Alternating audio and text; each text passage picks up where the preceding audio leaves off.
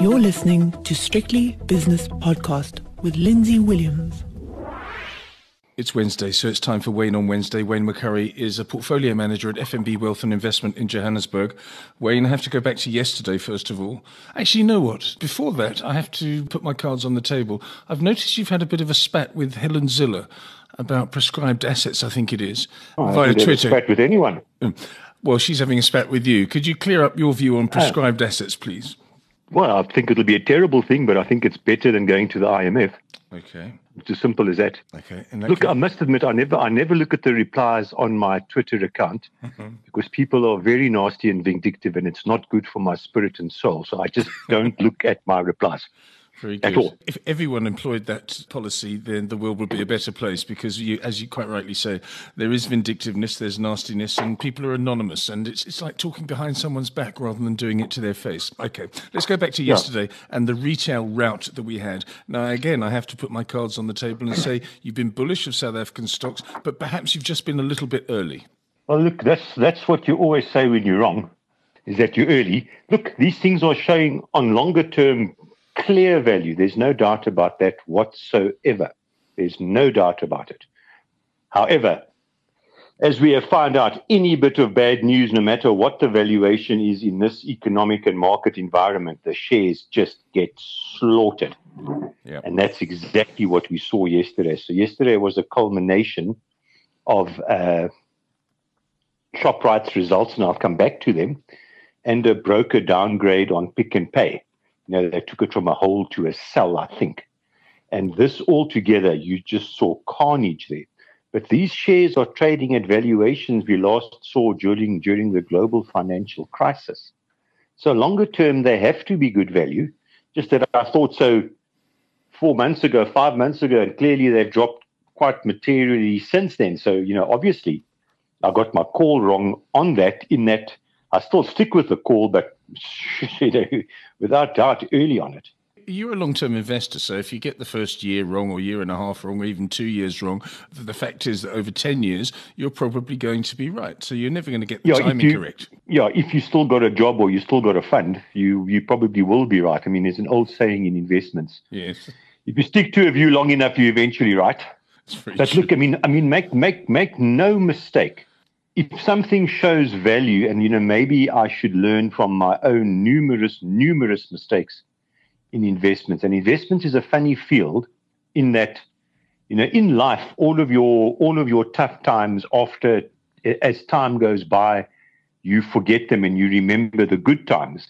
It somehow seems in investments it's exactly the opposite. You only remember your wrong calls.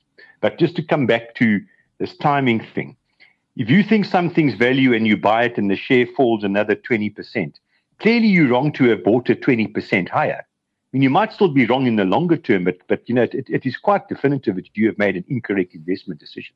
Okay. We had a CPI figure out today because this is linked to what we've just been talking about. In other words, the demise of the retail sector on the JSE yesterday in quite dramatic fashion. The CPI came out today at 4%, down from 4.5% the previous month. This is a really, really big move. And you can say as much as you like about it being the oil price or the petrol price, but it's also indicative of weak demand in the domestic economy. That's probably the biggest single reason why inflation is so low. Look, the Reserve Bank has also done a very good job in controlling inflation and all of those good things. But essentially, low inflation at this point in time equals low demand.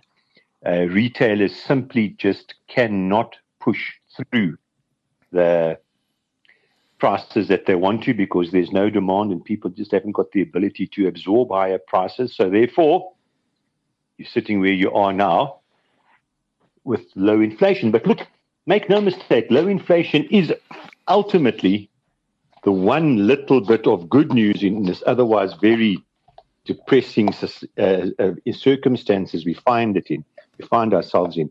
Because at least you know with lower inflation, I think we are definitively going to get another interest rate cut.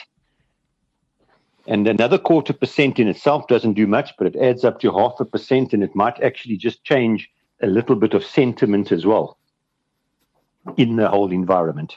It also doesn't help that the volatility that we're seeing, the inverted yield curve is one thing, the bond market is very much another thing. The US Federal Reserve, their minutes are coming out this evening. I spoke to a technical analyst, and actually someone who doesn't just look at graphs, but he looks at data. He looks at data from the amount of demand there is from the Central Bank of the United States of America to the commercial banks, and he's a very clever fellow. I mean, he looks at the graphs as well. He says he's never seen such patterns in graphs in all his time, and that's been 30 years. It's almost untradeable, he says. It's almost unanalyzable. And I think in the short term, it's something to do with our friend Donald Trump, with his tweets. Yes, I mean, Donald Trump is... Well, let's take a step back and just step away from Donald Trump for a moment. Mm-hmm. The current circumstances that we've had in markets for the last 10 years are highly unusual. In other words, there's effectively zero interest rates and the massive quantitative easing that we had to save the world after the global financial crisis. So, yes, the circumstances are highly unusual. So, in other words, we are in uncharted territory. No one really knows what the outcome is going to be from these incredibly low interest rates and the negative bond yields and the inverted yield curve. And we can come back to that if you want to. Yes, I will. So, in other words, people are worried that the economic growth we've seen over the last 10 years is only because of the low interest rates and the quantitative easing. And now that we've been pulled off that medicine, what now? Is it deflation? Is it the Japanese experience of 10, 20, 30 years of deflation, effectively no real growth, etc.? Or is it something different? So that's the real dilemma that the market actually sits in at the moment. It's actually, we don't know the outcome of it. We don't actually know forget the inverted yield curve right now, but what does negative bond rates actually mean longer term? It's clearly not good news, but how bad is the news? And then, of course, to come back to Donald Trump, just throw in the trade wars on top of this dilemma, and you get this uncertainty and volatility. So the trade wars themselves are not, let's call it, the cause for all of this, but they clearly exacerbate the problem materially. In other words, he's adding to the issues, the problems, and the volatility with these trade wars. But, I still think at the end of the day, he's a politician, and there's growing noises in America now about how the trade war is actually affecting the underlying economy, because as you well know, the official line of the Trump administration so far is China's paying for it. America's not paying. But there's growing evidence and domestic, and of course that's rubbish. China is paying for a part of it because they're cutting prices to try and stay competitive, but America is clearly paying as well. And there's no evidence. I mean, he even said it's affecting Apple. There's been quite a few confidence indicators which cite these trade wars as one of the reasons why confidence may be falling. And lots of companies are now coming back and saying, we're going to have to increase prices because of these tariffs. It's increasing our cost. So, I still think he will back down. But, he is an erratic person in that he declared a trade war peace, truce, at the G20, and then literally a couple of months later, he just zaps another 10% on another 300 billion imports, literally, without his own trade representatives advised him against doing this. So it seems to be, he gets an idea in his head and he just implements it straight away. And it's also very interesting. I read an extremely good article about this so-called executive powers, whatever you call it, executive authorization, where the president has powers to do certain things with circumventing Congress in total. Now, apparently this took off massively under President Obama, and President Trump has repealed a lot of that. So these aren't permanent laws, these executive orders. So if another president comes in, you can actually take them away within days, because it's not actual legislation that's been passed through the legislatory process. So, but as we've spoken about many times, it's quite erratic. And it's becoming more erratic, that's the thing. And you called him a politician. You said at the end of the day, Trump is a politician. He's a politician in name only, in office only. Well, when I say a politician, his only interest really is to be re-elected. That's his overriding goal, is to be re-elected. So maybe it's a bit harsh on other politicians, because I think other politicians do, at some stage, to some degree, big or small, have the interest of the people at heart. I don't think Trump has got an interest. He's just interested in getting re-elected. Exactly, and I don't know why, because he'll get on much better with his failing casinos and hotels and real estate still. But just before we leave Trump, I have to say this. He appointed Jerome Powell as the head of the US Federal Reserve. Yes. And now he trashes him almost every single day. And Yes, he trashes him because he... Go on. Yeah. Why do you think he trashes him? Simply because if there is any bad news as far as the economy is concerned, he's got to have someone to blame. It of course, cannot be his fault. True. I also think that his so-called empire, however big that empire is reliant on debt, and he needs the cost of money to come down. It's possible. I simply don't know. No, I think this is more a political thing. That if the economy wobbled, you say it's not me, it's the Federal Reserve. They didn't cut interest rates fast enough. And he's also blaming, what does he term it, the lamestream media, the false news media. He's also blaming them for the recession. They say they're fueling talk in the economy about a recession simply because it's their way of getting back at him. So, yeah. And this is the final thing. Once again, as with any politician, yes, it of course cannot be your fault something's going wrong. No, it's a blame game. Just before we get off to Trump, I have to get on my soapbox here about Trump, because yesterday, or in the last 24 hours, something that had been set up probably 3-4 months ago. I mean, when I say set up, a meeting between the United States president and the prime minister of Denmark is not something you just phone them and say, okay, I'm coming over tomorrow. It's something that is planned security-wise, logistics-wise, for months and months and months. And he just cancelled it because the Prime Minister of Denmark would not even entertain the idea of discussions about selling Greenland. This is a lunatic.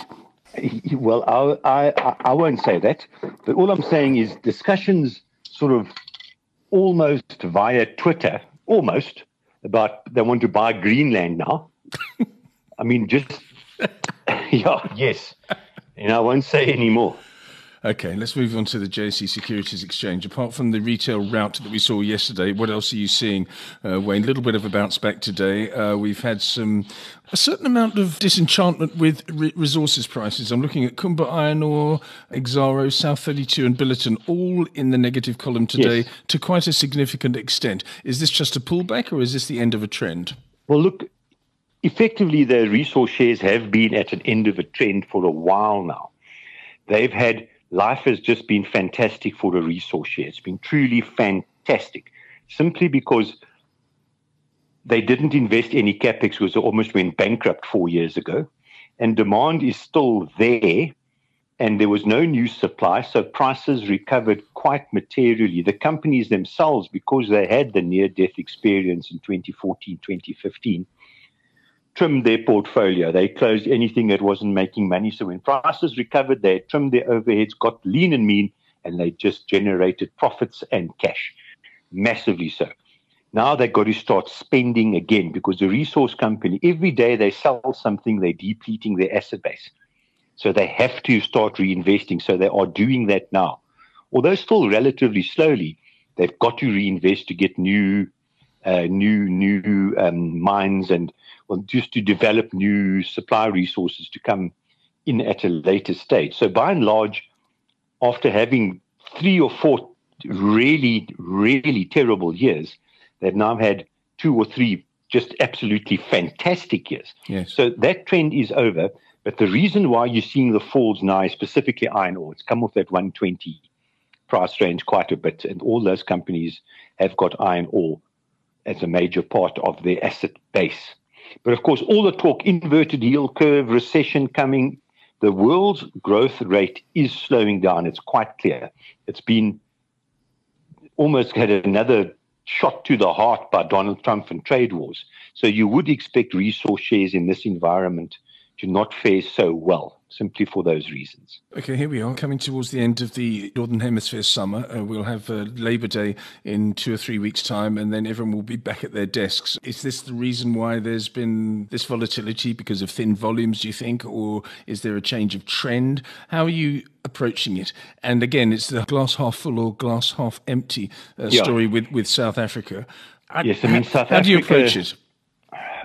To be honest, some days you just want to give up. Yes. You literally want to just give up sometimes.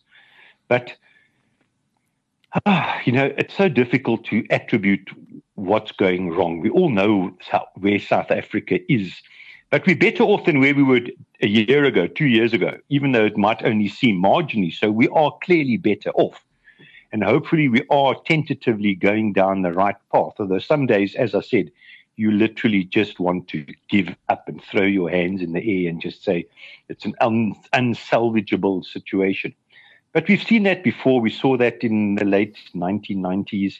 We saw that in 2008 with the global financial crisis. We saw that in 1993. On all these occasions, you just felt like giving up. There's no hope. Woe is me, and nothing's going to ever recover. Hopefully the trade wars are settled. If tomorrow, let's just say, Donald Trump signs a trade deal with China and these tariffs are wiped out and they've got a new trade deal and it's off to the races again, I mean, our market will recover quickly, our rand will recover quickly, and hopefully our economy will go on a better growth path. So, I mean, that could literally change overnight.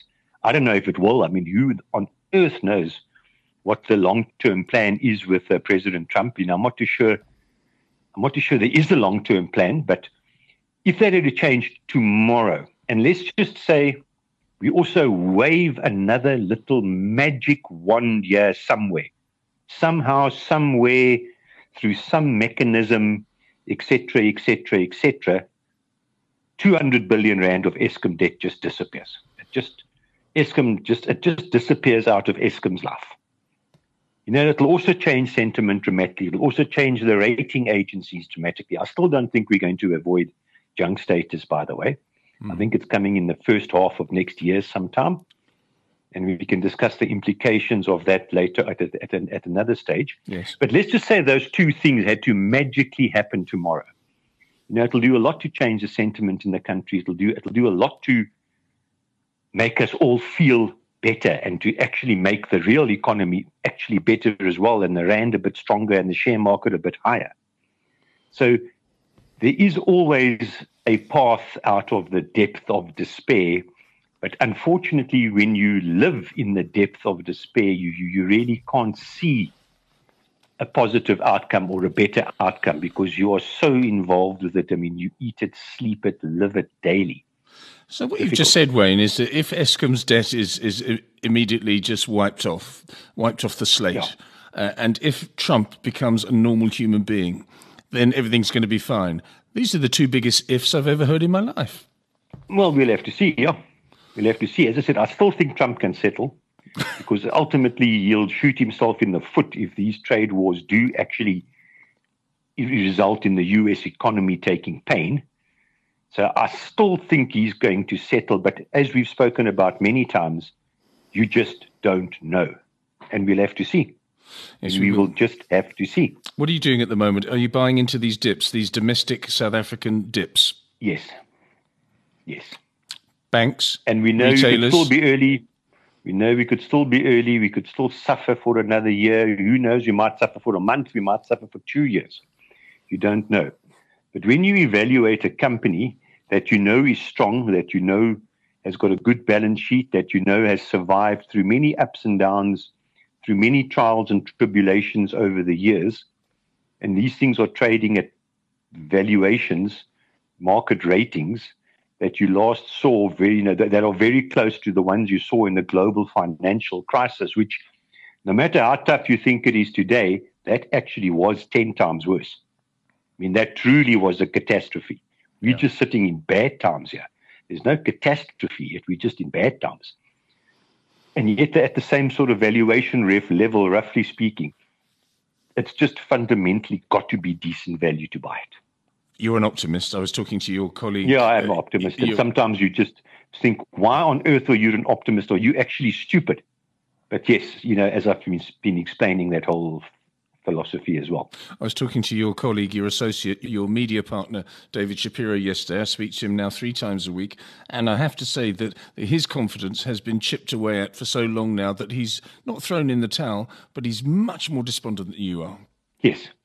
There's truly only one good thing about investments, is that if you take, I don't know if it's a good thing, but there's truly only one true thing about investments, is that you take a particular stance and you take a particular share and you take a particular attitude, forecast, philosophy, you eventually over time do know if you're an idiot or not.